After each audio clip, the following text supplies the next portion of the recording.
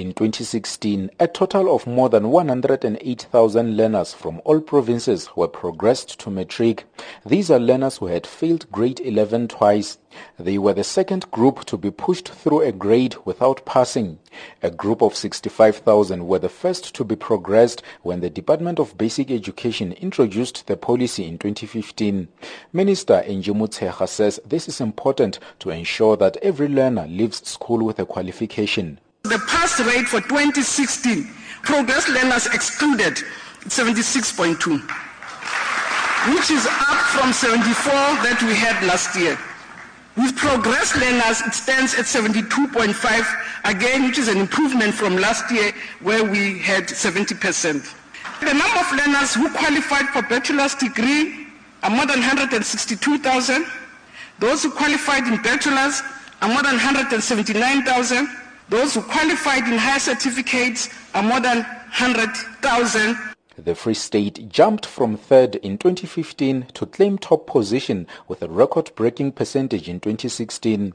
The Western Cape, which was on top the previous year, now occupies the second spot.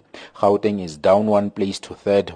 The Western Cape, however, did produce the best-performing district, Overberg, with 92.7%. Harib in Free State is second with 92%.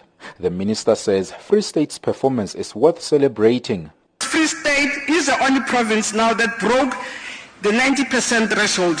It's been quite difficult to do. And we really want to congratulate the Free State. It is a feat.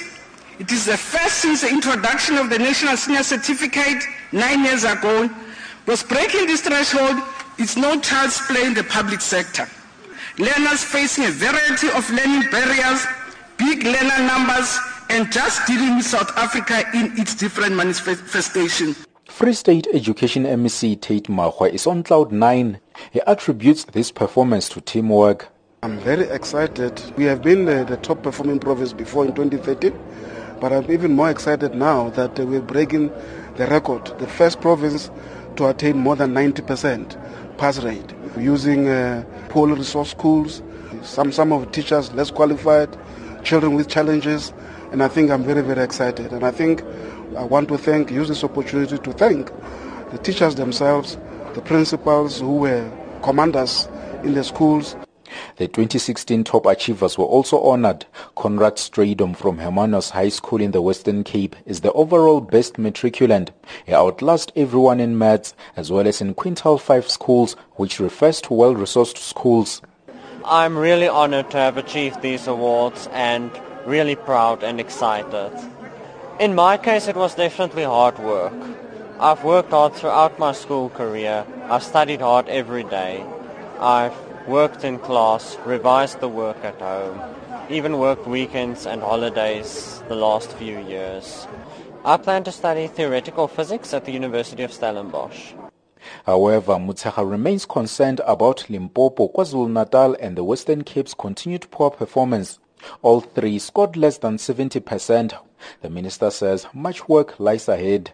KwaZulu-Natal, Eastern Cape and Limpopo represent more than 54.5%. So it's almost half of our learners are in those three provinces, making it extremely important that as a sector and as a country, we have to pay particular attention to Eastern Cape, KwaZulu-Natal and Limpopo if we want to improve the overall pass rate in our country.